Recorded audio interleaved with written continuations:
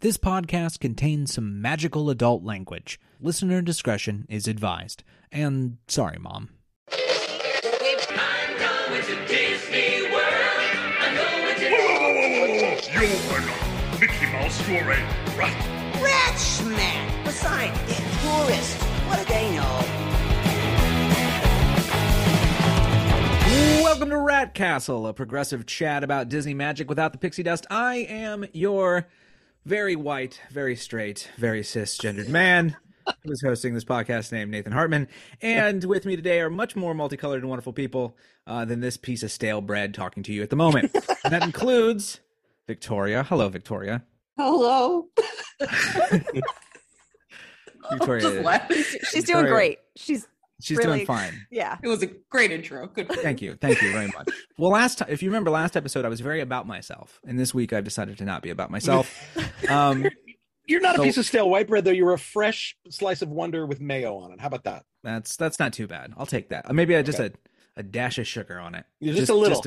Right. Very Midwestern of me. Miracle Whip. How about that? Yeah.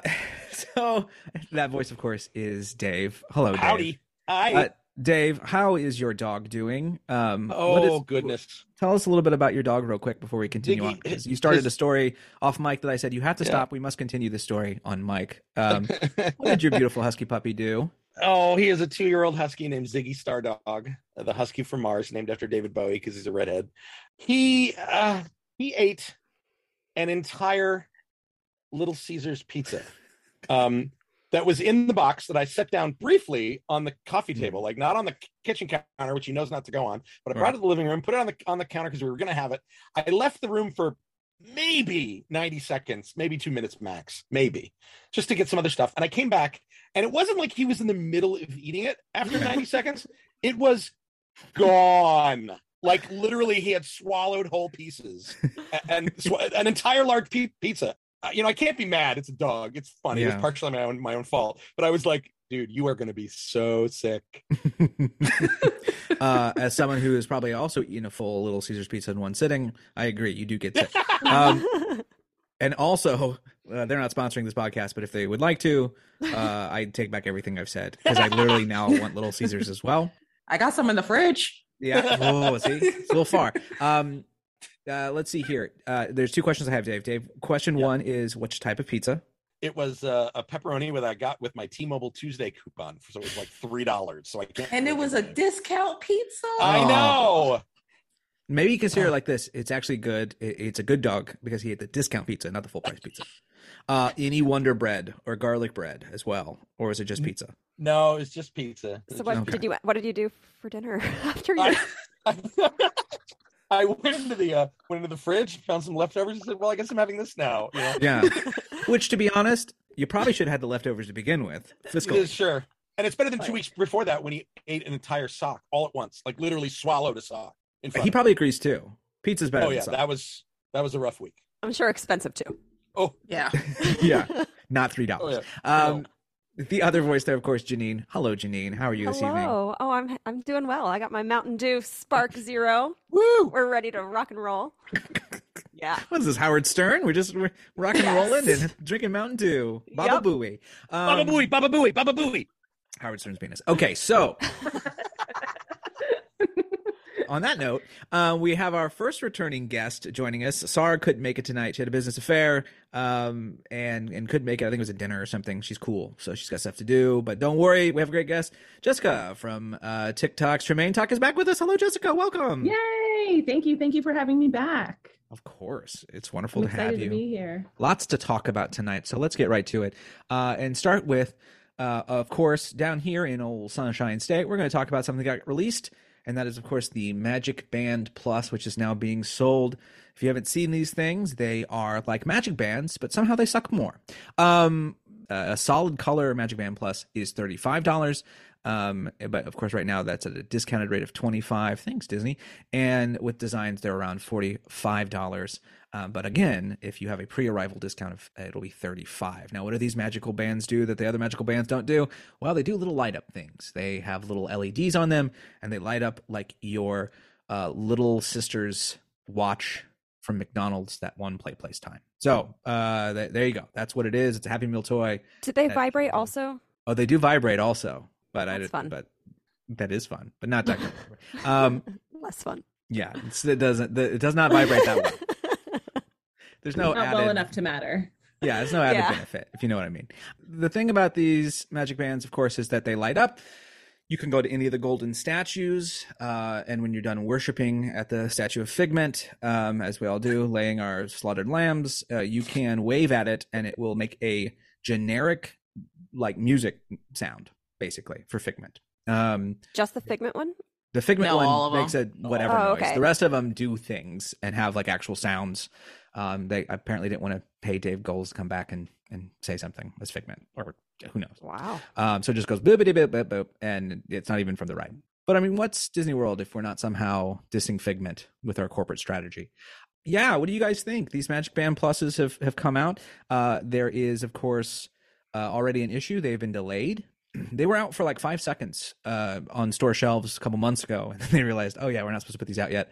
And so they are finally out, and all of the batteries last about 2 hours, according to people that used them for the Bounty Hunter, the new Bounty Hunter game at Galaxy's Edge. And that is probably because, of course, that they've been sitting in store shelves for months, draining. Oh, and you can't use it when you get it. You have to charge it first. So What? They're somewhat charged in the box, but they're not fully charged. No, some people got them and they weren't even charged. Completely dead. That's Completely dead. nuts. And what I was interpreting was the 2 hours for bounty hunters was after a full charge. yes. Yes, That's nuts. because it only takes for a full charge, from what I was told, about an hour and a half. So it takes almost as long to charge it as you get use out of it? I had to look it up because on the website it said they can last up to 3 days. I read that they do still function as a normal magic band even after the battery dies, which is an important distinction. It doesn't just become like a... That is a good distinction to make. That's true. Yeah. Right. It's still the only thing that runs out is the lights and the vibration. Yeah. I think all the sensors, even for bounty hunters, use the regular magic band, which is odd. I think there's feedback for bounty hunters with vibrate and lighting. I think as you get close to things, Yes. and so that it needs that. But still, they spent so much thought and time and money developing those original bands to have like those batteries last months. You know, Yeah. Years. years. I still have them from Yeah. years ago that still work. It just seems so odd that they would double down on that. It's probably just the limit of battery capacity for size and Yeah. cost. Yeah. So that way they can sell you a second band that you put on your wrist that is a battery. That's what they're doing. I'm also a little confused about like the interactive stuff because I didn't realize the golden statues were staying. Well, they were going to take them down, but they tried to move one of those golden statues, and people's flesh was flaying off their hands. They have power they didn't know about, and so there's just no moving them now. It's apparently when you embody something with the soul of an IP, it pushes back if you try to get rid of it. Like it, So, it's like we're a learning. pharaoh's tomb. It's cursed. Don't Yeah, touch right. it. Exactly. Don't touch it. Don't move it. It was weird, but I waved my hand at the Figment, and it did say "Death is only the beginning" to me, and I thought that was strange. But You heard that too? I heard that too. oh, good. I'm glad I'm not the only one. If I was let's flash back to pre-COVID. If I was a regular guest and I came and bought a one-day ticket, did I have the option of it being a magic band, or was it always an upcharge? If you stayed at the hotel, you would get a basic one for free, For free, right? But And you no then- longer do. which you no longer do. That's the part I can't. The fact that they're charging even hotel guests for it. Like I'm okay with them selling them, but the whole point of them was to be, originally was collectible and The basic ones were like $10 or something like that. Yeah. Yeah, now they're like 15. 30. Okay, let's go through the whole process here. They make magic bands. They invest hundreds of thousands of dollars in technology to make these the thing that you use everywhere. You can open your resort with it. You can do all sorts of stuff. But of course, they realize, sorry, my cat is being very annoying. Very cute. You were doing a good job though. You were hanging, and I was trying desperately to Get it- keep a straight face, but I'm I sorry, couldn't. everybody. put out a It was- pizza. Put out a pizza. Put out a pizza for my cat. That would work, and then there'd be more barfing. Sweet baby Nova. Okay, so where was I? I'm not cutting any of this out. Okay, so yeah, you have these magic bands. They invest all this money in it. They do this thing where they're like excited, and then they go, "Oh yeah, everyone's got a phone that does the same thing. I guess we'll add stuff to the phone." So they add, you can open your doors with your phone, and you can do all sorts of stuff with your phone. And then they get all invested in the Play app, and then they forget about the Play app. And I forgot about the Play app. everyone did. So now you have them pulling off this, hey, here's an interactive band, but you also have to have your phone out to kind of do some of the stuff. In reality, my thought is like everything that this band does, they could theoretically do with your phone, including the vibrating. Like there's a lot that they can do, maybe not the lights, but they can do something on the screen.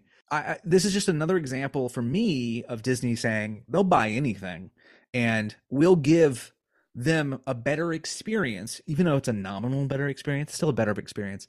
We'll give them a nominal better experience if they pay us more. And every time I keep hearing, because I said you're an absolute sucker if you buy one of these, is what I said on Twitter. And people lost their mind because they were like, you don't understand, it's a souvenir, and you can, and I get that, but you're setting another precedent that says, okay, charge me a little bit more for something that should be free, please. And they're going to keep doing that. And eventually that thought process, which goes, small like that, and then goes the lightning lane, and then eventually prices you out. Like there's just a point where something like this, and that might be a little bit hardcore, but I just find this to be sort of like a dying last breath for a thing they don't really use anymore anyway. When they first came out, there a lot of phones didn't have RFID in them, and like you said, true, yeah. My Apple Watch has an RFID in it. Your credit card has an RFID in it. So I mean, it is the only distinction between the RFID on your phone and the RFID in a Magic Band, even the older Magic Bands, is that there's two different kinds. There was a close-up one for tap, and then there's one that's a slightly longer distance, which I don't know if phone RFID could do that, but it could be easily supplanted by Bluetooth beacons and other technology. But I don't think it does, because to get the photo pass from the rides, you have to have your Bluetooth on. And so I think if they could use the RFID, I would not have lost my Cosmic Rewind picture because I forgot to turn my Bluetooth back on. But you didn't have did you have your Magic Band on when you wrote it, or just did it? No, I haven't. Well, there's your answer then. The long range RFID was probably used for Magic Photos and on-ride photos because it could sense you from a moving vehicle rather than having to tap a point. But if you can do that on Bluetooth, then why? This is a money grab. Right, because Cosmic Rewind, there's a little signage thing that has a QR code that is basically for you to check your settings on your phone. It takes you directly to the Disney Experience app settings to make sure you've turned on getting location-based photography, basically. And they've added that to a couple things now. So they're aware of this need for that, for phone stuff. I mean, they put the literal AP pass on my phone. Like, I don't need the band for anything anymore. Yeah. So, I don't know. Jess, you had a thought. Yeah, I did. It was kind of just piggybacking off of what you were talking about. You were kind of talking about like it being like a better experience. I think that the problem with Disney in recent years, not even just super recently, is that people kind of misconstrue a more complicated experience for a better experience. Just think about like back when they first took away like paper fast passes. Like people were freaking out because they had to get fast passes and they can only get in a certain amount, ahead of time on the app, right? So people freaked out. It was a more complicated way of doing a very simple thing, but it was under the guise of making it easier or a better experience. And the same thing happened with a couple other things, but this is just looks like like they were saying the same thing about like Lightning Lane and Genie Plus and things like that. They're just making it more confusing and more complicated under the guise of, we're giving you new features, instead of saying, hey, we've just made this more complicated so most people have no idea what the heck they're actually paying for. So we can overcharge them for things they don't realize they're actually being overcharged for.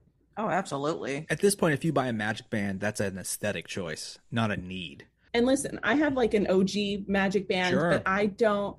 The reality is, and I know because I have a cousin who works for Disney still, and a lot of the issue she's seen is the battery life. It's so funny because she has to keep telling people it can last up to 3 days, and they're like, it's not lasting 3 days. And then people throwing temper tantrums because they're not being included in their hotel stay. So for example, she's hearing from a lot of people saying like, oh, well, I'm just going to cancel my hotel reservation and re-reserve that same spot or whatever. Like people threatening to cancel so that they can get the new Magic Band. That's crazy. It's ridiculous. $35 and they discount it to like $24.95 if you're staying on property. It's like that should be just rolled into your just disguise it in the hotel fees. That's a $3 band, by the way. That's not right. It's not even that expensive. Maybe $3. Those Chinese kids get like what, a dime an hour, so they're not terribly expensive. Maybe that's a little too real. Can we talk about the fact that they're just a miserable thing to wear? Oh yeah, that too. They're so uncomfortable. They're so uncomfortable. And the new ones are thick. I was hoping that they would maybe make it more. I don't know how they could, because it's just a piece of plastic that gets no aeration, and you just sweat under it, and it's just ugh. And the glow at the show thing to me is always a little odd, because like the hats aren't great because you can't see your own light. This thing, I have to hold my watch in front of me. That's no fun. The fun ones they did were the little wands, the little Mickey hand with the magic wand on it. Because kids can conduct and it's right in front of their face and they're part of the show. That makes sense. Putting that functionality into your watch, it's just so they can add a bullet point. Honestly, if I'm completely honest, they've just relied so much on technology that you're looking at your phone and your magic bands more than what you actually paid for. Yeah, and it's ridiculous. Yeah, and meanwhile, Universal's numbers are through the roof, and they don't have reservations, and they don't have magic bands, and like there's and even just the reservation thing, there's no spontaneity even in visiting the place anymore. No. Oh my God! Can I tell a quick story about that? Of course. Yeah, please. Oh my God. So my cousin hits me up last week and she's like, I pulled a U. And I'm like, what? That could mean 3 different things. And only one of them is good, right? Yeah. And only one of them is good. Yeah. And she was like, I booked a trip to Disney World. I was like, okay, when? She said this weekend. I'm like, oh no, girl. That's not. I was like, did you book a park pass reservation? Had no idea what that is. I'm like, just give me your login shit. Yeah, you don't even want to explain it. Like, just let me in. I'll do it. Yeah. Literally, I was just like, I can't do it. This is what I'm talking about. They're doing things to make it more complicated under the guise of, oh, well, now you have a park reservation. Like that actually does anything. It literally does nothing. Does nothing for, no. I cannot fathom to this day why they have any ticket booths open. If you're there and you're at a ticket booth, your day's shot already. Unless you're going to Epcot, I guess. If you can get into Epcot, which generally you can, it's all festival stuff anyway, and I guess Cosmic would be the one thing you're going to miss. But if they're there, like, it's their shot. It's over. It's over. I was there on a casual day. I'm going to just gloat a little bit. I did a nice breakfast at Steakhouse 71 and read my book and walked over to the Magic Kingdom because I had a reservation already, and walked in right at opening and sat down and read my book on the Frontierland porch and just chilled, and had a Dole Whip because I'm a local, and everyone else was losing their shit. Like, that whole place was just full of people. They were like, how do we get to the thing? And what do we do? And looking at their phones and trying to get to the thing. And I'm like, I can't fathom doing this like this obligation of coming to this, especially Magic Kingdom, this park. And the idea that some people are still coming in and they have no concept of what's going on, and they're like, it's almost problem. It's almost highway robbery at this point for Disney to even allow that to occur. But we'll get to that in another segment, though, won't we? Oh boy! Speaking of actual highway robbery, almost. But before we get to that, of course, let's talk a little bit about another con going on in Florida, which is Ron DeSantis saying that he's going to get rid of our good old Reedy Creek district. The Florida's head of bond finance, which you might as well say like the Lord of Chocolate. I have no idea what that means. Like the head of bond finance, the Duke of Purple, whatever. Says that that basically what it looks like. This is Ben Watkins is his name. He says that, well, Reedy Creek is basically going to come back and have the same powers that they've always had. But they're going to limit some of those powers, including Disney's ability to operate a nuclear power plant, which I think is the funniest thing. Like, well, we're going to apparently they had that. Yeah, we're going to get rid of Reedy Creek, but we're also going to bring it back, and we're just going to say that they can't make a nuclear power plant, basically. So Ron DeSantis gets his little culture win as he just absolutely salivates at the idea of ruining my country, and it looks like nothing's happening. Thoughts, people? I don't know. It's just such a dumb story that kind of always the story is not what's going to happen with Reedy Creek, because like they can't materially change anything with Reedy Creek. They just can't. That like the surrounding areas, the surrounding cities and counties can't take it over, and they've said as much. Nothing's Yeah, going to they've happen. literally rejected it. Yeah, they're like, no, we we're can't not do gonna that. do it. Mm-mm. So the story has always really just been DeSantis' political retribution against his foes, and that's the story. Yeah. The story's been told. And now he's bored. Like, He's bored now with he's Disney. bored. He's on to drag queens. He doesn't Exactly. care. Yeah. Yeah. It's giving very much so Lord Farquaad to me. Yeah. It really is. It really is. Is That's perfect. very true. Yeah. Very true. Yep. You could, as the meme is, it's the same picture when I think of Rise. That's the same picture. Yeah. So there you go. That's our Disney. We don't have a lot of Disney like theme park news this time around, besides those two big things. But we got plenty of other stuff. So let's keep moving on here. And of course, one of the big things is San Diego Comic-Con is come and gone. And DC came out and they were like Shazam, and then beyond that, Marvel came out and was like, "Here's 1,000 years of material." DC also had Black Adam and League of Super Pets, and that's true. They did have those things. I'm not here to besmirch DC for But still, screwing up continually. So, but Marvel very much came out and said, "We're going to exhaust you some more." How's that sound? Because as much as I do love it, the statistic is, of course, that this wave of material that's been on Disney Plus and all the movies that have come out recently, it is larger than the last 3 waves combined. I think we've talked about that before. So we're all kind of in the glut of Marvel. I'm very full. It's Thanksgiving, but Victoria, we got a whole nother plate. They're saddling up, Wreck-It Ralph style. Here's some more pancakes. What do we got? They fed us a lot. Like It's a it lot. It was a little overwhelming, to be honest. So pardon me as I get very geeky. So we're essentially 3 steps away out of this phase. We're currently in phase 4. So we got 2 shows coming out this month. Well, not this month, August. And then it's going to end with Black Panther Wakanda Forever, which was the big one of San Diego Comic-Con. Yeah. Let's talk about that trailer real quick, because that's what they released. Yeah. We'll do that now. Thoughts? I'm sure you all saw the Black Panther trailer. I'm fine with it. I mean, I don't like that Chadwick Boseman died, but there's nothing I can do about that. And I think this is an interesting take. I think it's more interesting than recasting. I know that's very controversial. Yeah, that's a big thing right now. But I also still, and hear me now, I still think they're going to bring Killmonger back, and I still think he's going to be Black Panther. And because this whole multiverse business, I don't know. I was looking at the booty, and it looks like a female booty. I don't. I'm not saying yet. I'm saying post credit sequence.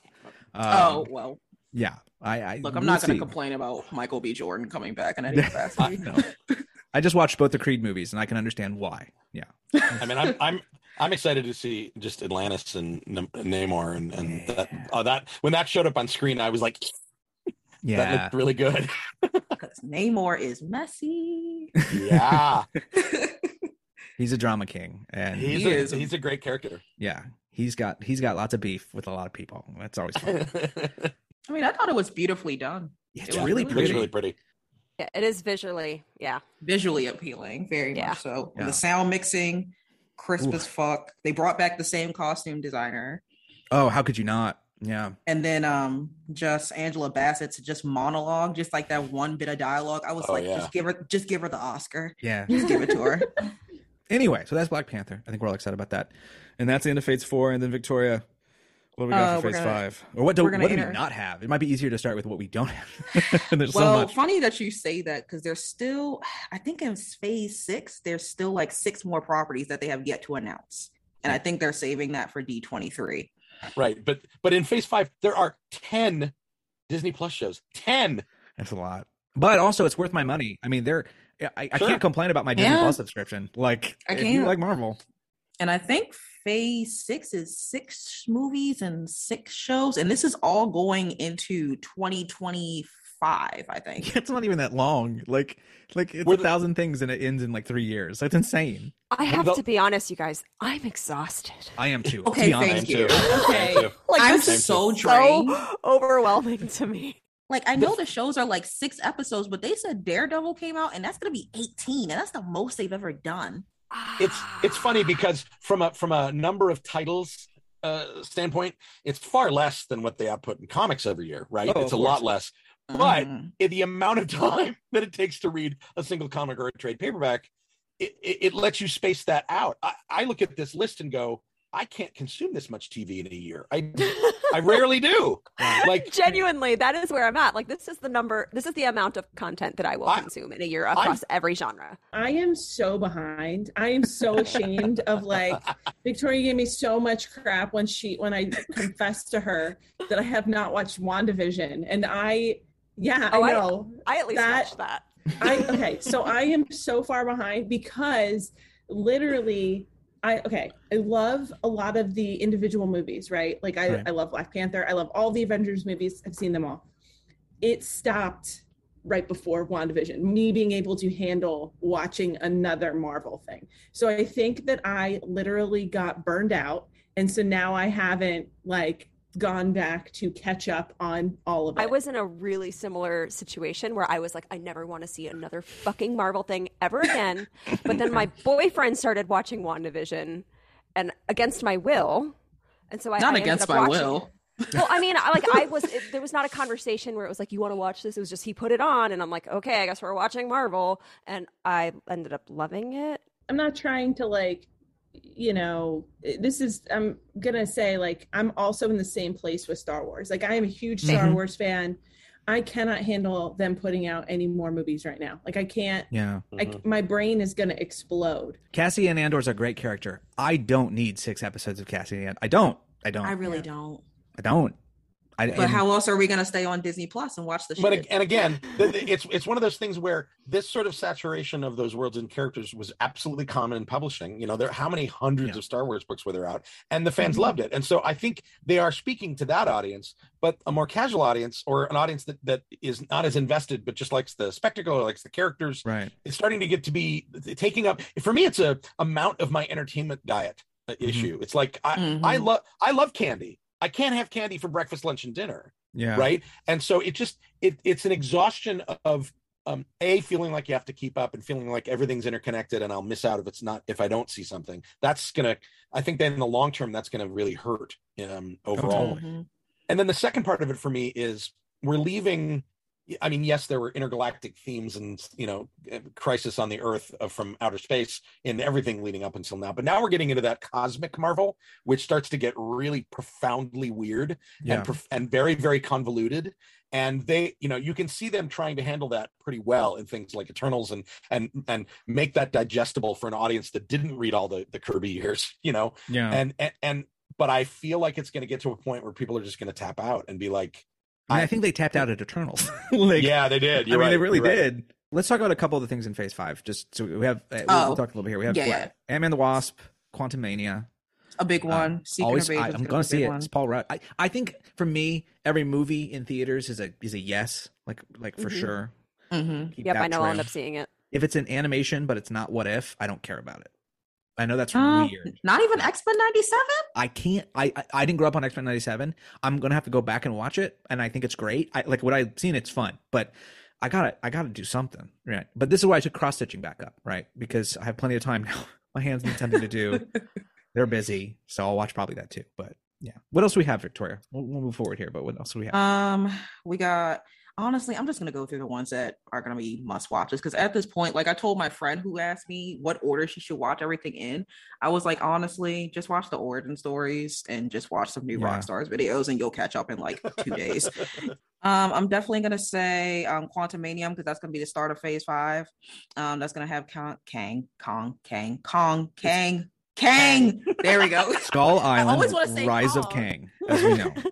I always want to say Kong. What If is going to be a big one. Guardians of the Galaxy, just because it's a trilogy. Marvels, I doubt it's going to be that important. Echo, you could probably. I don't know how that's going to go. Echo's got Daredevil. Oh, that's correct. You're right. Loki, it's going to be important. I'm just going to do Rockstars it. I loved Loki, so yeah, I loved Loki too.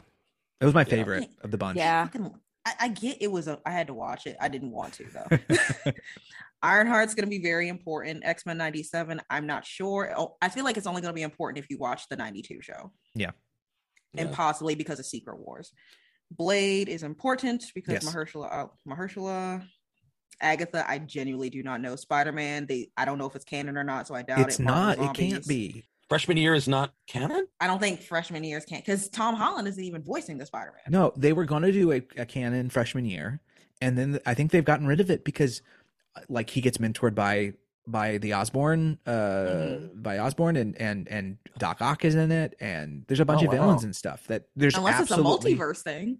there's But even then, absolutely no way that can be canon, at least our Earth, whatever it is, you know, because like he doesn't know who Doc Ock is once he shows up in that third movie. he So wouldn't.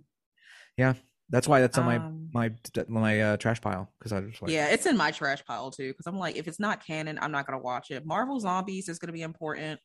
Daredevil is gonna be important. New World Order is gonna be important. Thunderbolts undetermined for me. What is Thunderbolts? Like the anti-hero people. it's Suicide Squad. Pretty much. It's Right. Suicide Squad. Right. Yeah. It's Marvel Suicide Squad. I mean, my Phase 5 things that perk my interest the most are I'm curious to see how they finish Guardians of the Galaxy trilogy. The Marvels I'm actually really excited for, because I want to see more of Kamala Khan, and I want to see where that how she interacts with Captain Marvel. I am very excited for Loki, because that was one of my favorites as well. Blade I'm super curious about, because it has to be bloody. Like you can't do a Blade movie without, you know, vampire violence. And well, it's they like, said it's gonna connect to Moon Knight, and the villain's gonna be Dracula. oh, okay, all right. So I'm assuming cool. bloody, and I accept that. Well, what's interesting is Phase 6, because that's gonna be Fantastic Four, which they say is not an origin story, and we're gonna get not one but two Avengers movies in the same year. Kill me. Christ. Which didn't happen the last time. I think there was like maybe 2 or 3 years in between. I was going to ask, were the other ones? They seemed close together in my head.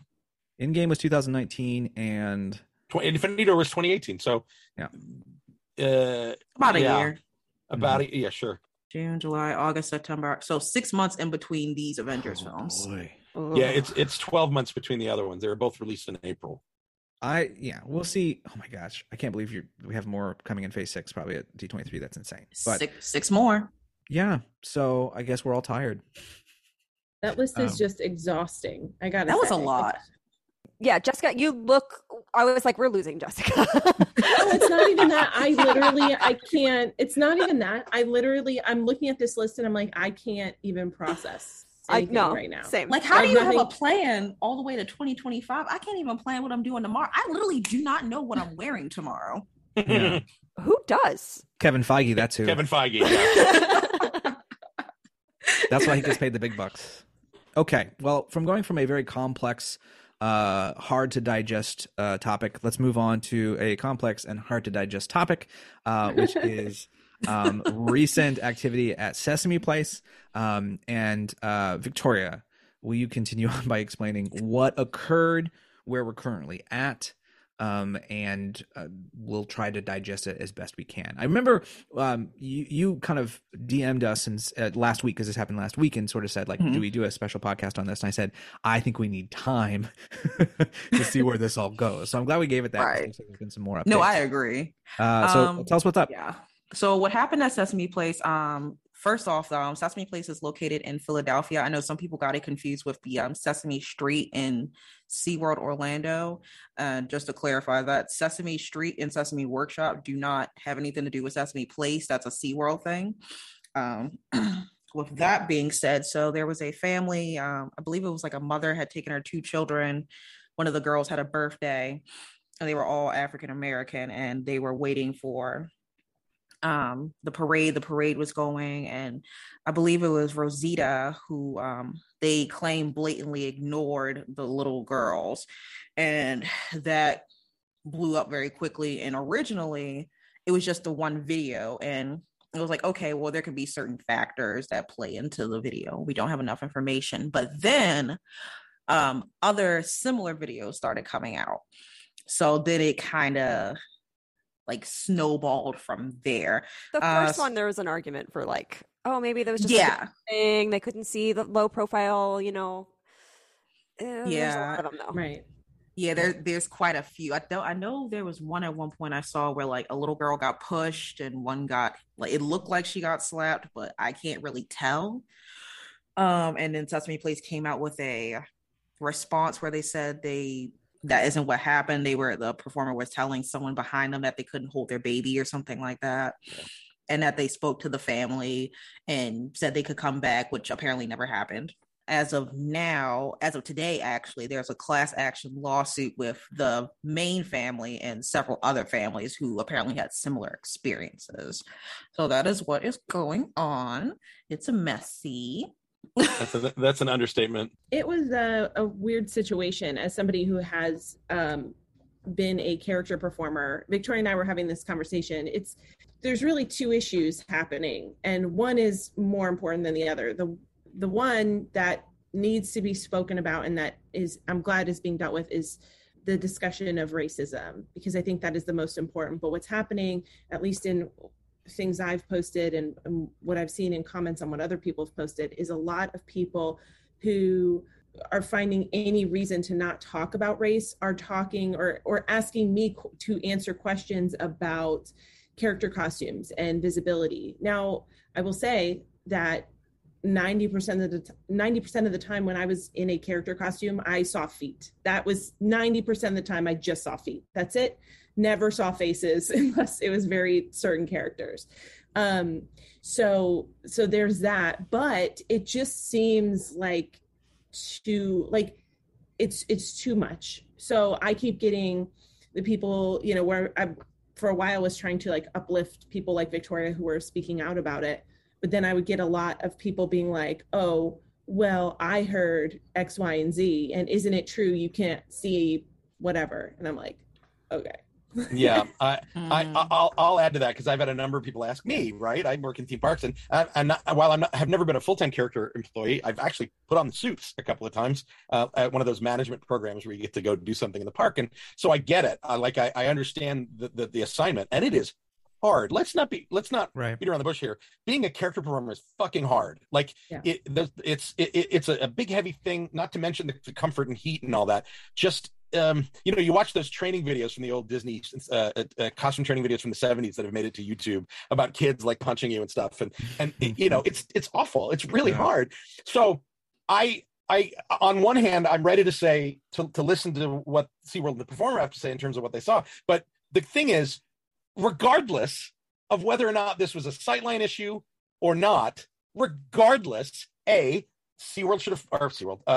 Place should have fallen on their sword and not said it wasn't, not negged the people that made the complaint. And that's what fucked the them bottom up. line is people were hurt. They negged them. They said that's not what happened, and it's like, dude, guys, you need to just say, we're so sorry this happened. Open with, we're sorry this happened, and move on from there. And then the other thing is, there are ways to handle that kind of, even if it was a insistent family wanting to hold a kid or whatever, there are ways to do that are not a head shake. And waving your hand over the kids' heads. If you watch that first video, the hurt on those little girls' faces. Right. It could have been, if that performance, there's other ways to do it, and Jessica can back me up on that one. The training that you have for those kind of situations is very specific. Yeah. I will say there's a couple of different factors too that a lot of people don't really realize. It does, but I will lead with the fact that intention is not implication. So whether or not they intended to do whatever, the implication is still that these people feel like they are unwelcome in this place. They feel like their children have been hurt. They feel like their children are being ignored. So the implication is the most important thing here, right? The intention from the performer really doesn't matter. But I do want to point out, and this is something that I talked to Victoria about, and people need to understand, I can't tell if it is one or two performers that are maybe a problem, or if this is a systemic problem within Sesame Place, because you cannot tell if it's the same performer in every single video. Yeah. It likely is not. And I know other people have made the point that Sesame Place is much smaller. It doesn't matter. They still have multiple performers per character, even in seasonal places like up north. So the thing is we don't know anything about that performer. We don't know if it's even the same performer in every single one of those videos. So really what we need to direct our aggression towards, in my opinion, is this a systemic problem within Sesame Place, or is this one or two employees who essentially are causing the problem for the greater population? What I'm curious about, and I will of course say I have no experience as a performer. I will also say I'm a white dude with privilege, and I can be completely wrong about all of this. But I'm curious of course, I teach communication courses, I teach film courses and stuff. And so I have this I'm always looking at scenarios and thinking from a cultural media consumption perspective. And a couple things came out to me. One was, at this point in society, no face character, I shouldn't say face character, well, face character, any sort of meet and greet, everybody's phone's up. It is probably the most well-documented moment beyond parades in the parks. Mm-hmm. And because of that, what we're talking about is a glut of content that can, when put together in any sort of way, showcase different things, depending on how you put it together. We're talking hours upon hours upon hours of content, days worth. And I probably, if I wanted to, I could look online and find any time a redhead gets passed over for a performance meet and greet, or any time, because, and again, the thing that's coming to my head is I've seen a couple of these where they're parades, right? So it really is like, we're walking, we're moving, I'm just pointing and going. They skip a lot of people. 100%. And I feel like what I saw happen was, here's an incident. And then people said, well, let me document every single incident of this occurring. And my initial reaction is not to be defensive. I completely see that these are occurring, but to also say, I can show anything. I could probably put together any sort of recurrence with this much footage and this many days and this many interactions. I have seen characters who are walking out, and every single one of them I saw, I could have the character's perspective. They are walking to their meet and greet place. They can't stop for anyone, right? They are in the parade. It is a large wave for everybody and moving on, right? But when you recontextualize this stuff and you say, here's an incident of racism, here's an incident of racism, and here's an incident. I'm not saying those aren't, but what I'm saying is it's very easy to create the bias you're seeking because of the amount of footage and information now available to us online. No, Again, I don't agree. like saying that because I'm not. No, but it's true though. It's true. It's absolutely both things just a part can of be it. true. These people were hurt. Exactly. 100%. Exactly. Yeah. So it is definitely, in my opinion, worth it to see if this is a cherry-picked confirmation bias situation for sure. And even if it's not, which I don't necessarily believe that it is, I think this is potentially a real problem. Of course. I think that it's worth, no, and I'm not saying that you believe differently. No, I'm just saying I think that this is part of the thing with my platform, why I really vehemently discourage people from posting these things online, because number one, context, but number two, you can cherry pick anything to prove your point, like literally anywhere at any time. That doesn't mean that what happened is not true, but what it does is it confirms preconceived notions or biases that existed beforehand. Right. No, that's very true. I mean, and that's why when the situation first happened, I realized it was going to be mainly people going off of emotion and preconceived notions, which is why I was like, I kind of want to wait till it plays out further to make a full opinion. And that's when all the videos started coming out. So It was just like, as an African American, you have to separate the emotion and figure out like what's logically possible. And at the end of the day, it's like what Janine said, like both things can be true. And I've even gone to Sesame Place as a young child, so it's like I get both sides. And it's very difficult for something to have two truths on Twitter. We all know this, right? That's very true. I didn't touch that with a nope. No, I didn't go anywhere neither. near that on Twitter. No, but it is that. It is both things can be true. But and to that end, if both things can be true, it also means that Sesame Place had an opportunity in their initial response to do good. Yeah.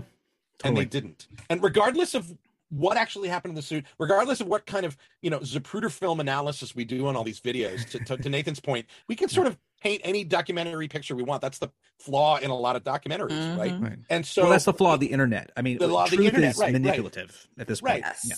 So regardless of truth, regardless of what happened, what Jessica said was right, that it's the impact and the optics, frankly, are something that someone at Sesame Place should have said, you know what? Regardless of what happened, let's make this right. If they had found that family that day and pulled them aside and had a special one-on-one with Rosita and then showed that they did a training session with the employees about proper ways to shut down some of those improper asks from audiences during a parade, that you don't have to go no, you go and dance. That would and give never them a happen face. at a Disney property. Right. You would never see it. The behavior is exactly the same on the part of the guest. If you try to do that in Disney, the character blows you a kiss and moves on. It's so simple to do something else to shut that down. And it's like they did everything wrong. And then then you have added to that like the Sesame brand as a whole, which has been 100. This makes it way worse. And that's why it made it so much worse. It made it worse because their institutionalized inclusion that they've been very forcefully doing over the last couple of years, which is so great. Even Sesame Place in general. Yeah, I mean, in general, the company, but the park. Yeah, right. But the problem is the park is really a licensing agreement. So how much Sesame Workshop can step in and talk about this? They probably can't. My bet is they can't. It's not part of their. I'm almost positive. I'm almost certain they can't. It's about the same amount that Abigail Disney has to do with stuff happening. That's what I'm saying. Like she's out there saying, people need to be paid this and people need to be treated better. But guess what? They don't care. Like they don't care what she has to say. And I think it's the same thing in this situation with Sesame Workshop. It's not going to change anything. Here's what I bet will happen is that all of those licensing agreements have, check-in points and expiration dates and renewals. Sure. Mm-hmm. But I have a feeling that when this comes up, when the next big sort of review with Sesame Workshop comes up, that this is going to be like, okay, as we move forward, here's what you're going to do differently, and here's what you're going to be very transparent and show to your guests that progress is being made. It's a major hit to the Sesame brand, period. Yeah, it's not going to happen overnight, but it's gonna. I bet you that this is a topic of discussion that can't be talked about publicly from Sesame Workshop, but that eventually they will have to address it with the licensor. Yeah. I mean, in the end, I just feel bad for the children, just like as a human and a child care provider, because where Sesame Place is predominantly, African-American families. And with the core of what Sesame Street was made for, it, like you said, it just hurts them, but ultimately it hurts the children. Yeah. It's tough. So hopefully everyone gets their shit together, but I'm really interested to see how that lawsuit plays out. That would be interesting to see. I would like to see like that. I would watch that. Like what comes out in Discovery, I'm curious. I think that, and again, I'm always sort of anti-lawyer, but I do feel like I'm not. Clearly. I used to work for a lawyer. Yeah, they're good lawyers. I live with one. and he's a good one, right? But it does feel like ambulance chasing. It feels like sniffing. It does. Hurt. It does. But I'm interested to see what'll come out in Discovery. Well, I tell you what, if it ever gets there, I'm sure. Yeah, it's just going to be a settlement. They're probably going to settle. Yeah. No theme park wants on the record. You can sue us if we don't, pay attention to you. Yeah. Yep. Right. Yeah. Right. So all that's going to happen. I'll tell you why they won't go to court, because we've seen this before with Disney. So if you remember, like 15 years ago, there was a case. There was a case where Tigger at Walt Disney World was accused of hitting a child. Oh yeah, I remember that. And it actually did go to court. And what ended up happening is they brought an entire Tigger costume into the courtroom, and they had the person prosecuting the case try on the costume, because essentially the point being is that Tigger cannot see anything. The character, I don't know if you guys want to leave this in or cut it out, but he sees out of the nose. You can't see. Wait, can't I'm see confused. What? How's that possible? He has eyes. I don't understand. No, this stays in. That's fine. These are fine. I know, but I'm just saying. We say bad words on this, so it's fine. Hey, look, guys, if your kids are still listening in the car at this point, you're bad parents. Just so you know. So Tigger sees out of the nose. Most people have no idea that that's the case. They think he sees out of the mouth. He does not. He sees out of the nose. But the thing is that literally the attorney put on the entire Tigger costume in the courtroom. This is all on public record, and the case was dismissed. Immediately, because the attorney essentially realized that you cannot have any peripheral vision. You can't see anything at all. And that accidents happen, Right. So that's the precedent, but that's the precedent of anything involving characters in court. It's happened even before the Tigger incident. The Tigger incident, I got hired at Disney in the wake of that. I got hired 12 years ago. So it was like so I dealt with like the aftermath of that. And so what could happen in this instance is if they wanted to, they could say, oh, Rosita can't see X, Y, and Z. But I hope they don't go that direction. But Sure. I'm just saying that's the precedent, and it's not Yeah. hard to go down that road for them. The only thing I'm intrigued by from a court perspective is Sesame Place does not have the cultural and economic impact that Orange County has with Disney and that relationship. Sure. Because any Orange County on California or Florida, if it goes to court, like like everybody there is their cousin works at Disney. Like it is basically paid for. I mean, that's what lobbying it does. I know. Yeah. And as I've mentioned on this podcast before, David Koenig's book, "The People versus Disneyland," is a great way of looking through that process. But when you have something that's like Sesame Place, which is less influence, it is not a theme park based culture. It may get a little farther. We'll see what happens. Speaking of people suing people, while also racing through New York, Jessica is going our biggest Universal stan possible here. I am a lover of Universal. What's going on over with Jimmy Fallon? Well, not really with Jimmy Fallon. He's fine, but his ride's in a little bit of hot water, to say the least. Yeah, I mean, essentially, from what I can gather, Universal is being sued over $5 million in unpaid invoices for the manufacturers and construction companies that help to build the ride. I see there is also some issues with their license and the use of intellectual property. So essentially, Universal tried to have the case dismissed, and the court disagreed. So it is going to go ahead and move forward. Right. And that intellectual property, for people that might not understand, isn't Jimmy Fallon. Comcast has that. Thank you. I was really I was very confused. Yeah.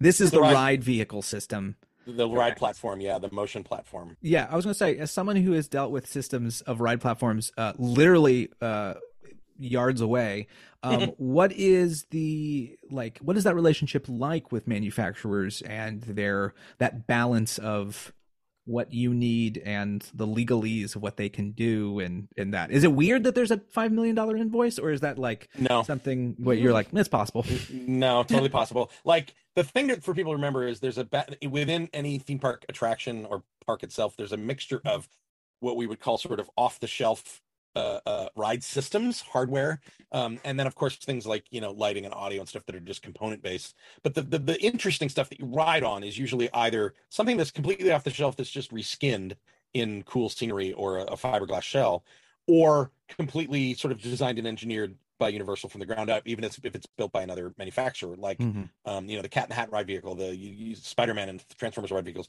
Those were Universal creations, but built by MTS and Oceaneering, respectively. But even the off-the-shelf stuff, like if Universal goes to IAAPA one year and sees, oh, there's this cool ride system we should use, which is probably how it happened for Fallon, because I remember seeing that very manufacturer a few years ago on the IAAPA floor. Even if they go to them, even if you buy it off the shelf from Universal, what they call the GPS, the general performance spec document that Universal has, it's their boilerplate for how everything has to work, be maintained, not kill people. Like it's like here's the engineering standard for literally everything in the park, is insane. Let me just tell you right now that when Disney Universal, when they establish those GPS things, they're all about mitigating no risk on their side. And so whatever engineering that company did for their piece of ride equipment, even if all of them have to pass what's called TUV, which is a German engineering standard for safety. Even if they do that, even if they pass the American standards in architecture, structural, that are all needed here to sell those kind of things, there's more on top of that Universal and Disney require. And so my assumption is, I don't know this. I don't know anybody working this ride, but disclaimer. Disclaimer. I know people work in the creative, but I don't know the deals of this deal. I don't know the details. What I would assume from that is that manufacturer was like, oh my God, we're doing a ride for Universal, let's do it. And got into the weeds with them in terms of that general performance spec, underperformed and couldn't deliver. And Universal basically said, we're going to take the contract from here on out, and we're going to fix your stuff, and we're going to maintain it, and thanks, see you later. Because that's happened before, where Universal Engineering will go, there's less risk if we just take this over. And so That's what I would assume is what's happened. And maybe from the manufacturer standpoint, they're like, we had a contract, Universal. You need to make good on it.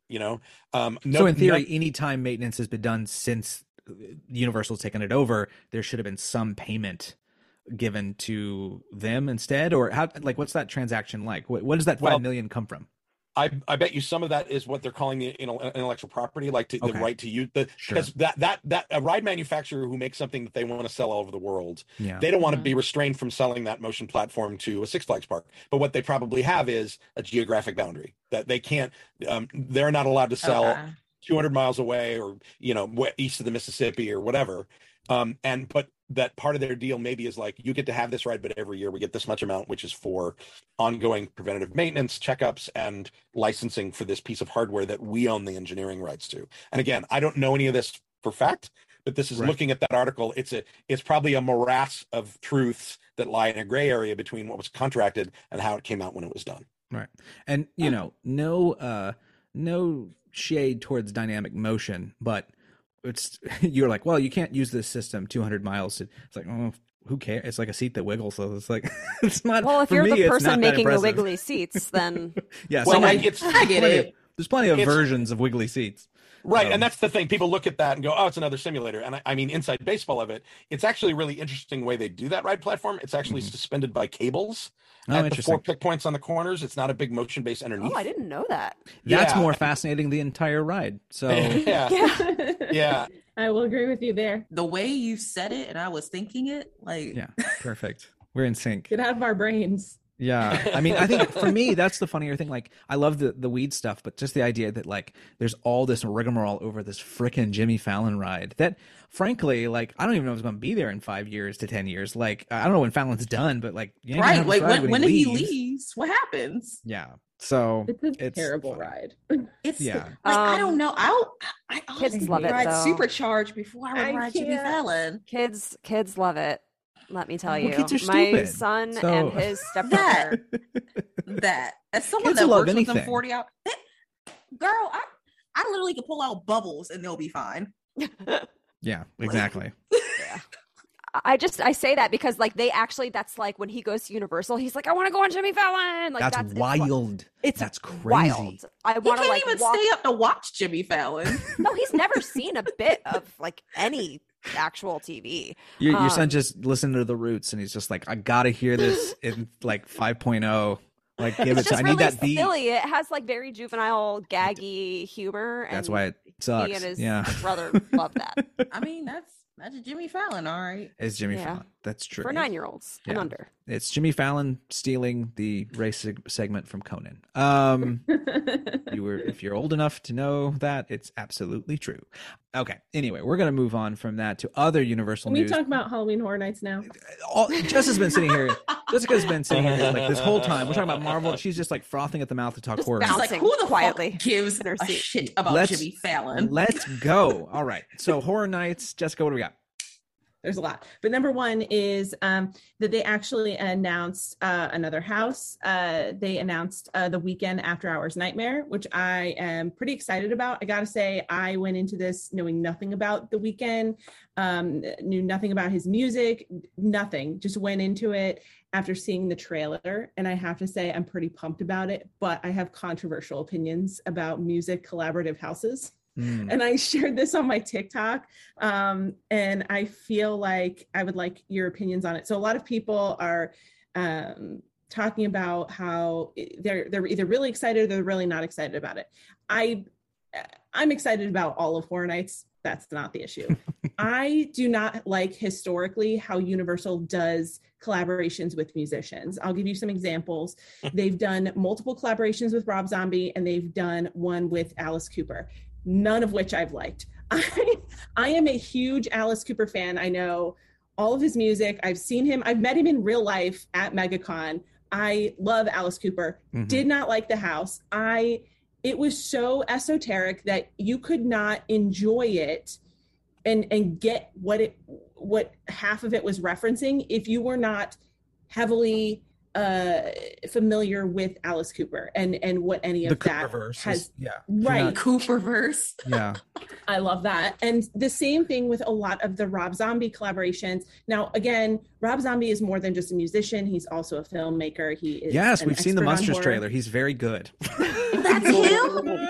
Yes. Oh, you couldn't pay that me is to Rob see Zombie. that, then. The So second anyway- trailer isn't quite as bad, but it's still bad. There was another one? I'm still gonna Yeah. see it. I'm still so gonna watch sorry it. to have thrown this all off with the Monsters.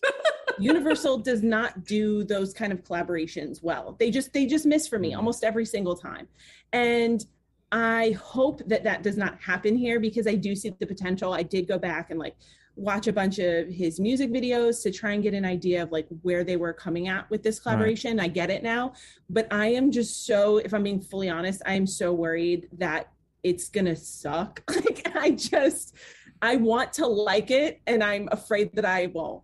I thought it was weird that they're going to have this house that's only open on Saturdays and Sundays. I thought that was a bit strange. No, That it's is, not. It's not the that's weekend. hilarious. It's the weekend. Do I suddenly have 5 children? I made a dad joke, and I think I've created yeah, children out I of think- thin air. Out of yeah, I am poof. immune. I'm immune to dad jokes. I have 2 children. How so. am I wearing a polo? I'm going golfing tomorrow suddenly. How did this occur? Oh my god. So God. my controversial opinion, like first of all, I'll be 100% honest. I'm very excited for that house. I love the imagery in the Weeknd's videos. I'm a passing fan of his music, and you look at going back to Michael Jackson's Thriller. Like this is not uncalled for, right? Mhm. And so the people that are complaining about it, like.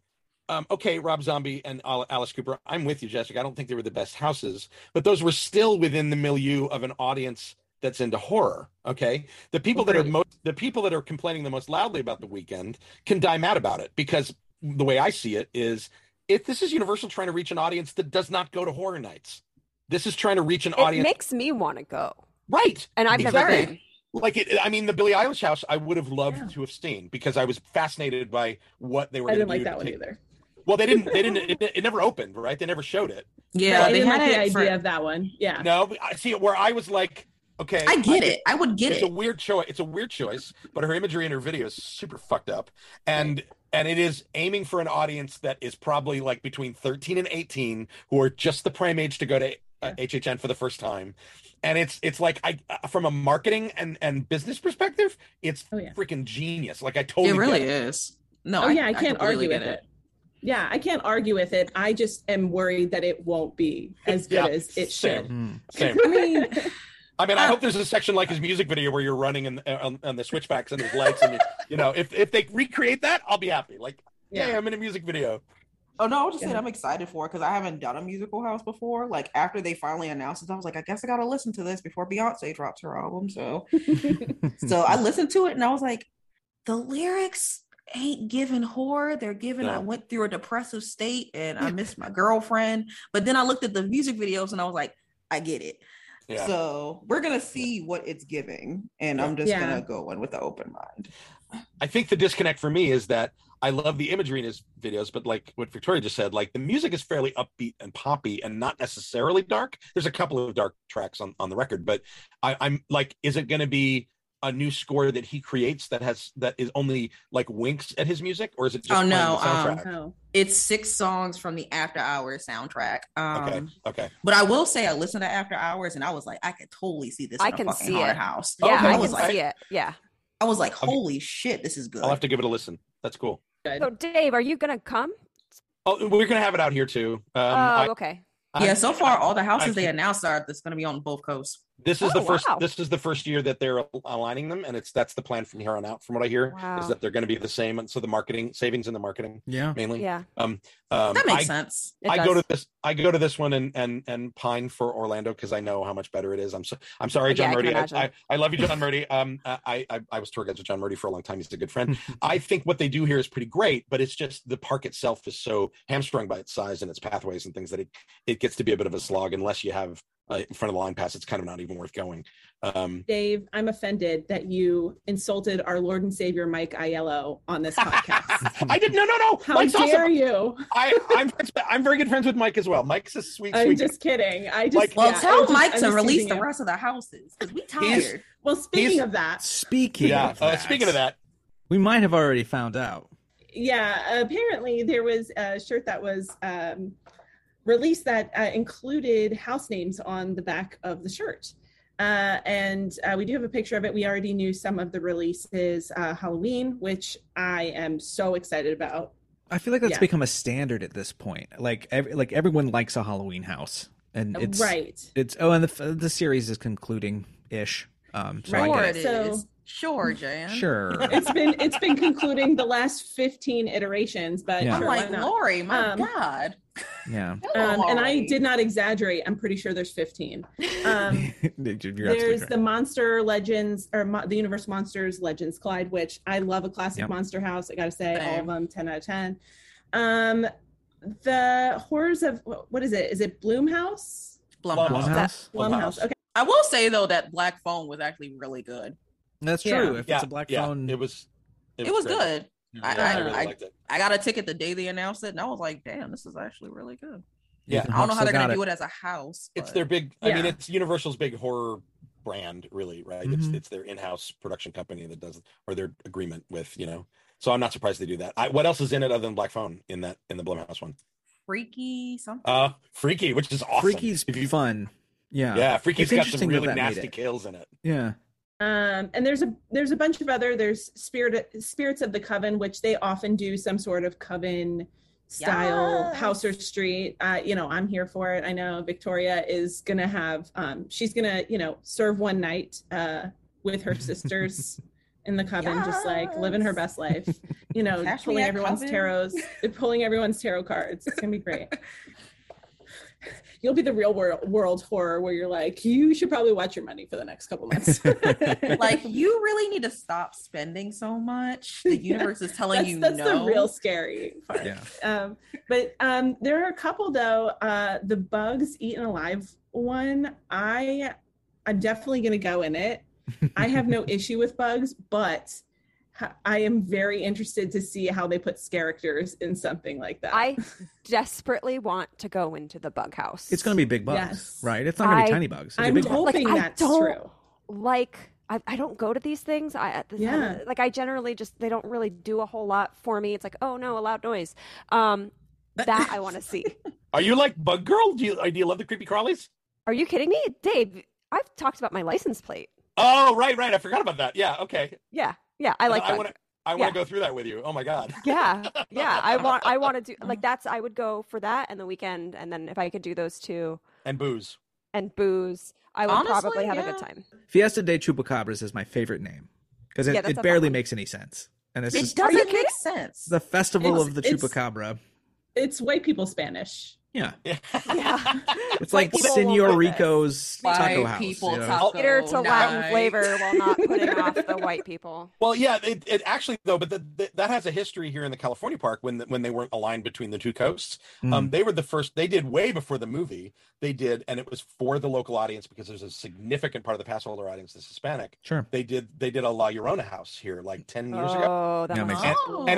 and it was probably in my top 3 Horror Nights houses ever. It was one of the scariest freaking things I've ever done, and really atmospheric and Horrifying. really good. Yeah, it was. That's gonna be a terrifying. pass for me. There was this moment in where you walked in, and it was one of those sort of supposed to be outdoor spaces, and it was like a flooded graveyard with like headstones sticking out of water, and you were walking on this wooden path over actual water, and there were dead children face down, Oh my bottoms in the God. water. No, that Yeah. La was Llorona she's terrifying. If you want to not sleep ever again, or to ever walk by a body of water at night. Yeah. So one thing though, I can't remember the name of the house. I'm hoping Dead Man's Pier. Is that based on something, or is that just like one of their weird original ones? Oh, is it that one? Oh, I Because know what there's you're one. talking They about. did a house. They did a house in year 21 here in Orlando, because that's the year I performed at Horror Nights. Yes, And they I- did what it, is and it was like It was in 2006. Dead Man's Wharf was in 2016. yeah, I'm not thinking There of was, that no, one. there was but you're- another one. There was another one that was like a sunken ship, and all of the sailors were the characters, and they like barnacles all over their faces and stuff. It looks like Dead Man's Wharf. I mean, it's probably very similar. Right. It's like they're all like they kind of all are similar. So I'm wondering if that's kind of what to expect there. They get to take all the Jaws stuff from the Legacy House and move it over. So it works. It's fun. Again, I'm a baby. I don't do these things. Give me a. I was gonna give say, me a- Nathan, are we going? Like, is that? Nope, not gonna happen. Okay, But cool. I can't you know, afford it if anyway. they almost had me with the American Werewolf in London several years ago. If they ever do Gremlins, it's a must.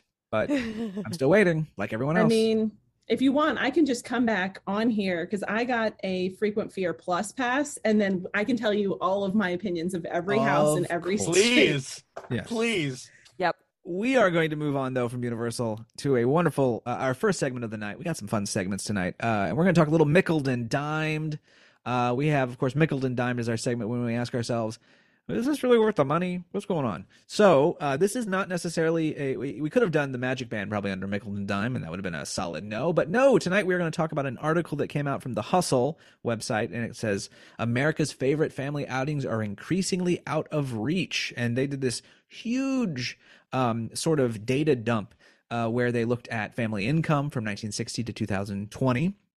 And from there, adjusted for inflation adjusted, of course, a normal family in 1960 was making about 55,000, and now they're making about 85,000. Okay, so 84,000 ish. That's kind of where we're at. So they looked at baseball Is that games. inflation adjusted? Or? That is inflation adjusted. Yeah, it's Yes, inflation yes. adjusted, Because if yeah. it's not in 1960, they made about 5,000.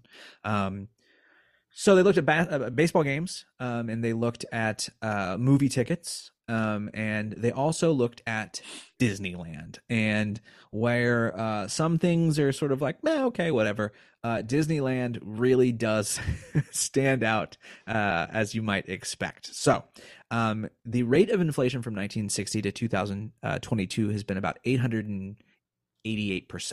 Okay, so that's just sort of base level where we're at. When you keep that in mind, right, hotels since 1960 at Disneyland have risen 2,372%. Tickets have done 2,585%. A child's ticket has risen to 3,872%. But here's the kicker, and it's parking. Parking since the beginning of Disneyland has risen 11,900%. So what we have here is some interesting statistics, and they also mention, of course, that, okay, what are the hours that someone needs to work to afford these family outings for the family? Baseball game, really, it's about 32% difference. So you have to work, instead of 3.8 hours, you have to work 5.1. Movies are almost exactly the same. It went up 22%, but it went from 1.4 to 1.7. When Disneyland was in 1960, it was about 13.5. Now it's 26.1. It's a 96% increase in hours you've got to work to afford to go to Disney. So what I love about this is the hours work required. Let's see here. That's the actual hours is about 300%, 72.8 hours to go to Disneyland, opposed to 18 in 1960.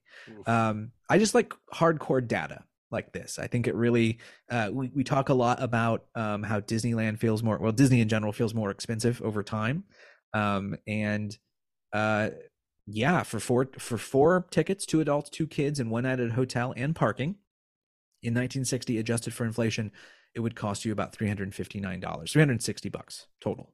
That's adjusted for inflation. We're already doing the inflation adjustment. Okay, about $360.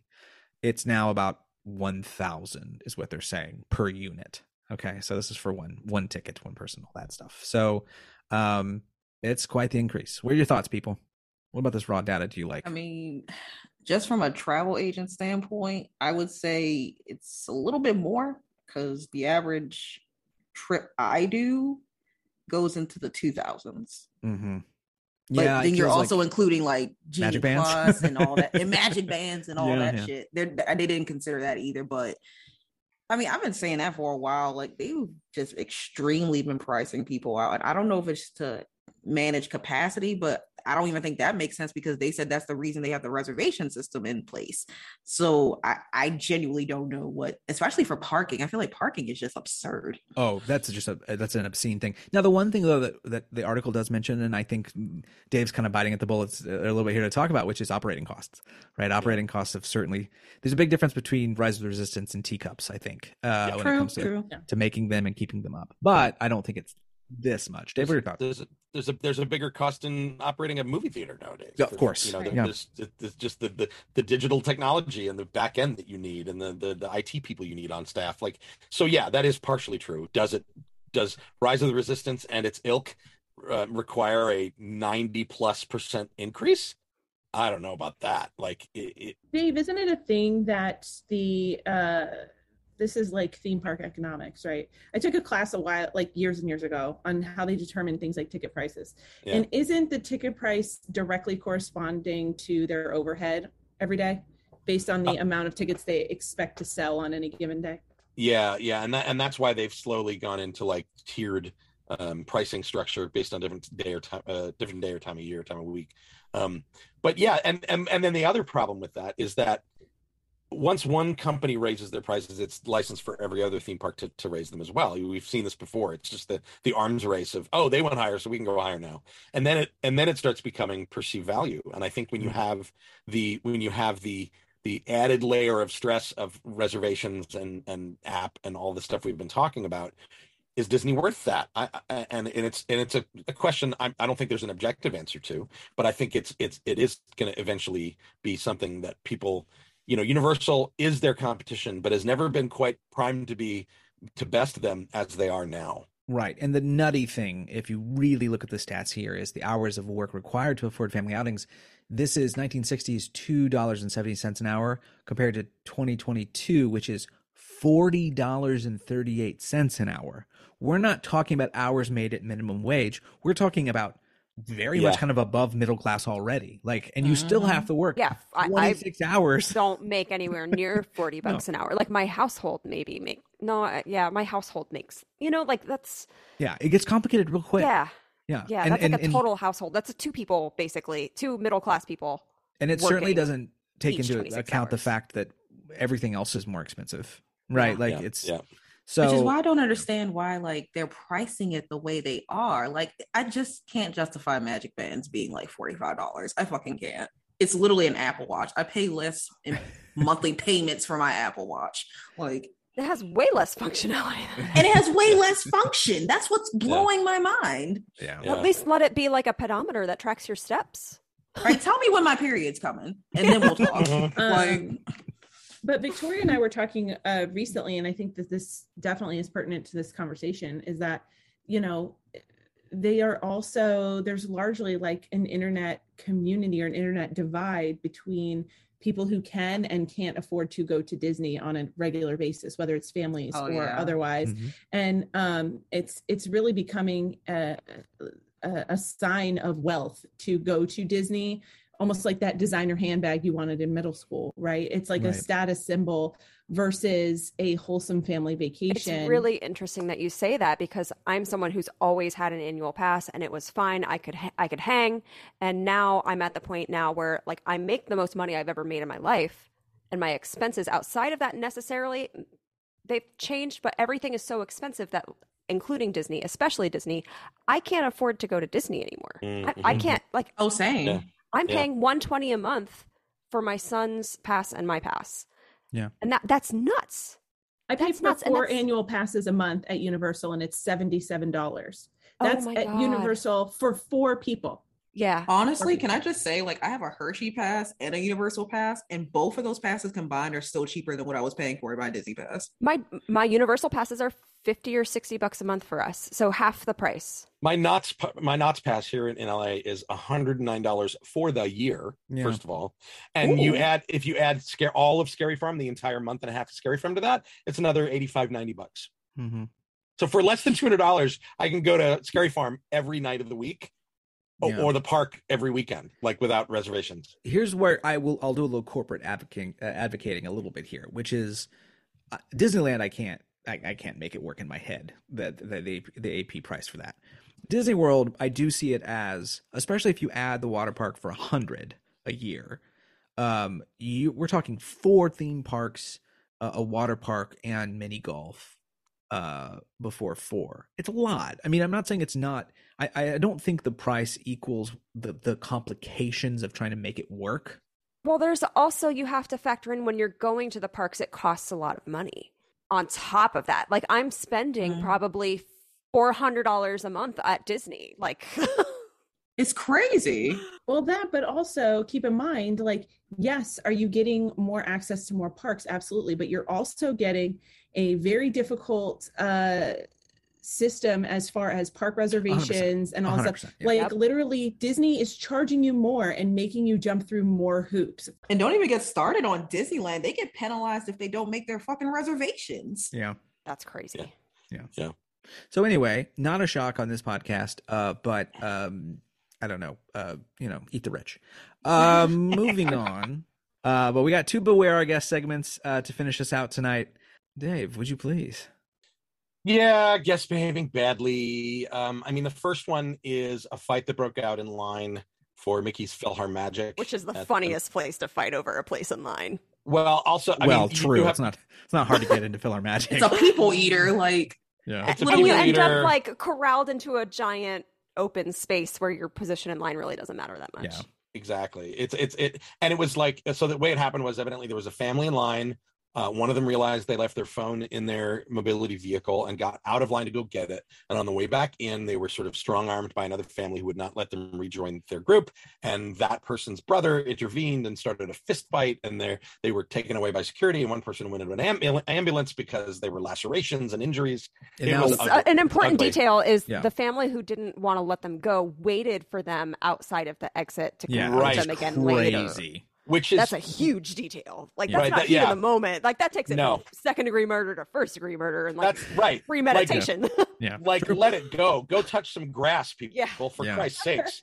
Like, And now one family's banned and one is arrested. Just so how this is all ended. wow. Which is wild to me that the family got banned. Which one got banned? The ones who put up the fight? I would assume No, the ones the that people who were walking through the line and got Yeah. attacked by the family in white. yeah, I think they're the ones. But I would say this: there's a lot of escalation that occurs. Yeah. at the end. I haven't there. watched the videos.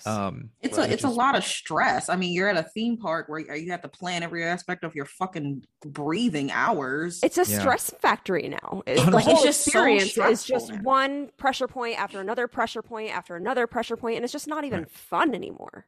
I said the same thing, Janine. I was literally at the park in May, and I spent a whole day there at Epcot, and I literally left, and I think I texted a couple friends, and I was like, this was not fun anymore. It was stressful. It was not enjoyable at all at any point.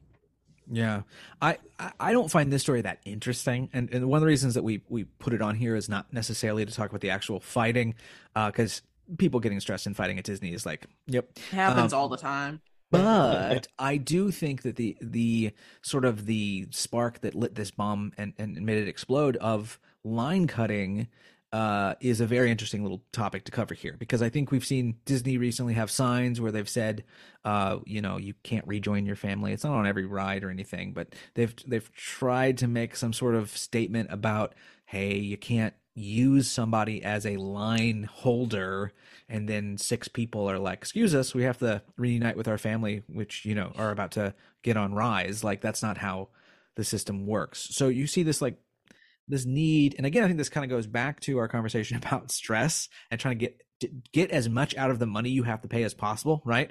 Well, we're going to go do this because we were able to get the lightning lane at this time for this. You go over there and get in line, and then we'll meet you later. I get why people are doing it, but what are your guys' thoughts on line cutting, line butting? Have we seen more of it recently? Is it a worse problem? It's one of those things where there are rules, and cutting in line is not cool, right? And if you go into line but you text your family going, I'm in line, catch up with me when you get here, and 5 people go, excuse me, and push by, that is not cool, and that should be called out. That is bad behavior, right? Mhm. Right. If I'm in line and my kid throws a tantrum and needs to go to the bathroom, or I left my medicine in my ECV and I really need it, or I need my phone because my kid's going nuts and I need to let him play his mobile game, like, getting out of line when you're already in there to do something briefly and come back should not be an offense that somebody starts a fight for, right? I agree. Like, I agree. I think that, like, just biology alone dictates that some people are going to have to leave line. That's Yeah, happens all the especially time. with lines the way they are. They're long. Yeah. So I just buy think lightning lane. I think it's unreasonable to expect. I think it's unreasonable to expect people to have to, stay in line rigidly. And it's not it is black and white if you have not been in line already. That is wrong. It is a gray area and should be evaluated case by case basis when it's somebody leaving the line to go get something that they need. I always sort of have this, and it's hard to gauge when you're in the middle of it, right? But like, if there are more people getting into or butting than there are in the reserved spot, that's the problem, right? If you've got 4 people and 2 are kind of meeting them, I'm like, oh, okay, whatever, But like, it's that situation of the 1 or the 2 and 6, right? Like, and I get it. Like, there are the moments where it doesn't matter, and I think it's when the people are kind of like, I'm really sorry. Like, there's this desire for some of them to make it very clear, like, I know what I'm doing. Please just let me through. Like, it's, and you kind of go, okay, it's fine. But then there are the others that just have this like mentality of like, no, my family's up there and I'm going to go and I'm going to enjoy this. And like, I need you to get out of my way. And that's where that's the moments where I get all like, to quote Walter Sobchak, like, does anyone else give a shit about the rules? Like, mark it 0. Like, this is no more of that sort of, I can't allow it to happen. It's tough. I feel like it's case by case, ride by ride. I think some rides make it easier to have that happen and it doesn't feel too crazy. And other rides, you're like, absolutely not. I just wanted to add, when I was reading the update from the family that got banned but not arrested, and they said that they were told that they had to leave their resort, which was the Riviera, and they said that they were staying for 2 more weeks. And so I was like, how much is that? And so I went and looked it up. That's $10,000. Clearly, Bob Chapek was not involved with the decision to kick them out. $10,000, and they don't got to give that money back. Yeah, that's true. That's all reserved. What? Yeah, they don't got to give that back. Goodness. Now, to be fair here, that is what they're saying, right? Yeah. This is allegedly. That's what's true. occurring. People do lie a lot. Just so we're clear, people lie a lot. Yeah, but I don't know. I kind of feel like if I spent $10,000, I'm not saying Disney made me leave. My thing is, if you're already spending $10,000, I'm a little curious why you didn't get a plaid. Why you didn't get a plaid? Yeah, I guess is the best way to put it. Yeah, right. At that point, Fair. I did see. A total side note, but I was there recently, of course, and I saw 2 people with 3 plaids. I don't understand it. Doesn't make any sense in my head. It wasn't Beyonce. I don't know. Wait, isn't it 1 for every 7 people? Yeah, it was a strange scenario. It could have been multiple groupings going to a ride or something, but it was just the weirdest thing to see 2 people and 3 plaids. So there you go. Yeah. That's my new band, by the way. You can follow us on Facebook. 2 people and 3 plaids. 3 plaids. 3 plaids. Can I play bass? Yeah, absolutely. We play new wave polka. So I love it. Perfect. I love it. Yeah, big fan. Perfect. Dave is going to be our guest accordion player. Please do. Dave, we have a much funnier story. Could you please tell us what's happened? We don't normally get this. This is a Universal story, which I think is it's nice to head on over. People behaving badly at Universal. Yeah, they have even better stories apparently. So this one's good. This one's crazy. This is wild. He was at Volcano Bay. And this guy went to a closed restaurant in Volcano Bay called Krakatoa Katie's. The door was open, but it was closed. There was nobody in it. There was this, who knows if there's a rope across or it said closed or whatever, but it was not operating. There was nobody in it. So how he got in, if it was unlocked and he opened the door, it's unclear. It says he went into an unlocked door. He went behind the counter, poured himself a delicious adult beverage. For free. Do we know what that beverage was? I'm just curious. I don't think it's in the 5-finger discount. It does not say. That's a shame. It says it costs $50, which I don't understand. Hopefully that's multiple, or maybe you got a tiki glass or 2. Who knows? Maybe that's like top shelf. I would assume top shelf. Yeah, I mean, if you're going to serve yourself for free, sure, I'm going to go top shelf for sure. Yeah. The comedy of it is when he tried to leave, the door had shut behind him. And it was locked and he could not get out, which is odd, but I get it. If a restaurant's closed, it's probably secured for all sorts of, risk and safety reasons and theft. And he forcibly made his way out. Like he rammed against the door 3 or 4 times until like the lock broke and strolled out and like scurried away. Like the margarita guy in Jurassic World. Like, oh, here we go. The margarita guy being Jimmy Buffett himself. Jimmy Buffett? Just was that actually Jimmy Buffett? Was actually Jimmy Buffett. Yeah, that was Jimmy Buffett. That's funny. I did not know that. Okay, so but then it gets funnier. So they looked at the footage and they saw this guy in green swim trunks and a pink belt bag entering through the unlocked door and getting trapped in and then breaking the door to get out. They 2 hours later, he went to security to get help for an item that he lost. Okay, this is just dude. And they had already sort of identified him because of what he was wearing, and the Orlando police was notified. He was detained in questions. He admitted he should not have gone inside and said, "I fucked up," and was taken to jail. So that must have been a good drink. Wow. I hope that was a real good drink, dude. I really do. PSA from the girlfriend of a former public defender: don't tell the cops you fucked up, even if you fucked up.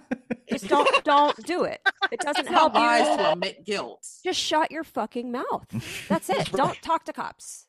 But I will say Universal is largely so much better than other theme parks at getting rid of people and actually following through with punishment like this. Sure. Like they are. When I worked at Horror Nights, I got hit in the face, like, and I wasn't wearing a mask, it was just my face, like, got hit in my face by somebody who'd been drinking. And literally Universal Security and Orlando Police Department got the guy. He didn't even make a run for it. Got it. They are good at, and the guy got trespassed, all that stuff. They, we filed charges. I was taken to Dr. Phillips Hospital and all that stuff just to get checked out. But like Universal largely is pretty good at following through with their standards there. And this is sort of I don't know if this is why, but I kind of feel like there's this Disney sort of, we got to keep things behind the scenes. Let's, for example, the thing about what happened at PhilharMagic, right? They took them to separate security areas and talked through it. Like Universal's just like, what's up? We're like the teen theme park. Like we get it. Like you walked through City Walk, we're punk. Like we're gonna just arrest this guy. Like I just feel like there's less of this desire to be like, well, we're gonna keep it behind the scenes. They just do it because it needs to be done. I think especially during Horror Nights, like, come on, you're there for a reason. So I always imagine Disney jail to be sort of cartoony. Like there's, Mary Poppins is in there selling spoonfuls of sugar, if you know what I mean. Like, so the seven dwarves are each in a different cell. It's It's not exciting, you guys. It's really not. That's the thing.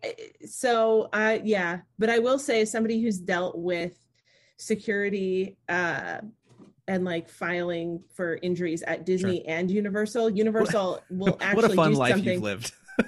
I've been hit in the face several occasions. Oh. But Universal actually seemed to care that, somebody actually physically assaulted me, whereas Disney was like, oh, you don't want to have to fill out this report. And if you go to health services, you're going to have to be on modified duty for like 6. So that's the thing, is like, that's a difference, is like Disney largely just wants to like kind of sweep it under the rug. Like you said, keep it backstage. Whereas Universal, I literally wrote my statement and gave the police report in front of guests at Universal because the guy was standing there, and like I identified and I the guy. think Universal wants other people to see. Yes. Don't fuck around. Right. Fuck around and find out. They're like, and that was like 11 years ago. So that wasn't even like recent. That was back then. Yeah. My experience with Universal, that in a similar vein, is I remember my cousin, who was like 19 or 20, got banned for a couple years for drinking alcohol if they're underage. Like they're enforcing that too, or at least they were that over a decade ago. But yeah, they you look questionable. They'll well, speaking of non-questionable things, which is people's very avid endorsements of what we do here. We have a 5-star review, and as we've said, we're going to read our 5-star reviews. And if you'd like to leave us a 5-star review, you certainly can on Apple or any sort of thing. Apple's best because it helps with getting the word out in their platform and algorithms and whatnot. Can I read it? I think Janine was going to read it. So. Oh, Janine, you read it. Yes. You read it. Go for it. I get to talk. Yay, I get to have Yes, things. Janine's hosting this segment. This is her segment. So. Indeed. What's our 5-star review? But we're all excited about it. Yeah, this is from Itsy Bitsy Minnie, which is a very cute little pseudonym there. I love that. And Itsy Bitsy Minnie wrote a 5-star review and said, I love this show. I love the people in it. I'm so happy there's a show with unique and diverse hosts that all share their own specialized insight. Rat Castle is my new favorite castle. Sorry, Disneyland, your tiny castle stood no chance. Sorry, Disneyland. So we do Lassie. There's a Yeah. little bit of shade in there. We love a little bit of shade. Shots It's fired, so hot Itsy here in Bitsy Minnie. Florida. Come on now. Yeah. No, I'll take it. We're the best. So, well, there you go. Fired. I know. So Yeah, thank you that's so a great much. one. That Thank was you great, so much, Itsy Bitsy Minnie. We appreciate you. it. That's awesome. Yeah. So to end, of course, we want to not only showcase ourselves here with our 5-star reviews, but also Jessica. Where can people find you? You're all over the place online. Where can people get more of your opinions when you're not just on here? Well, you can find me on TikTok, which is my largest platform, and my handle is @TremainTalk, TremainTalk. And on Instagram, it is the same name, but add Jessica to the end of it. So Tremain Talk Jessica and Tremain Talk on Twitter. Oh, thank you so much, Jessica. It was wonderful to have you as always. You're always welcome Thank back you. here in our castle. Always has a seat available. And of course, Rat Castle is produced by yours truly, Nathan Hartman. Please consider subscribing so you don't miss an episode, and tell all your friends and give us reviews and whatnot. And if you have any questions you have for us or want some links, you can find all of our material at bit.ly/ratcastle, or you can visit our website, which is ratcastlepodcast.podbean.com. Thank you all for joining us, all my esteemed rats here on the panel. And for you all listening, you are now able to grab your belongings and exit to the lounge.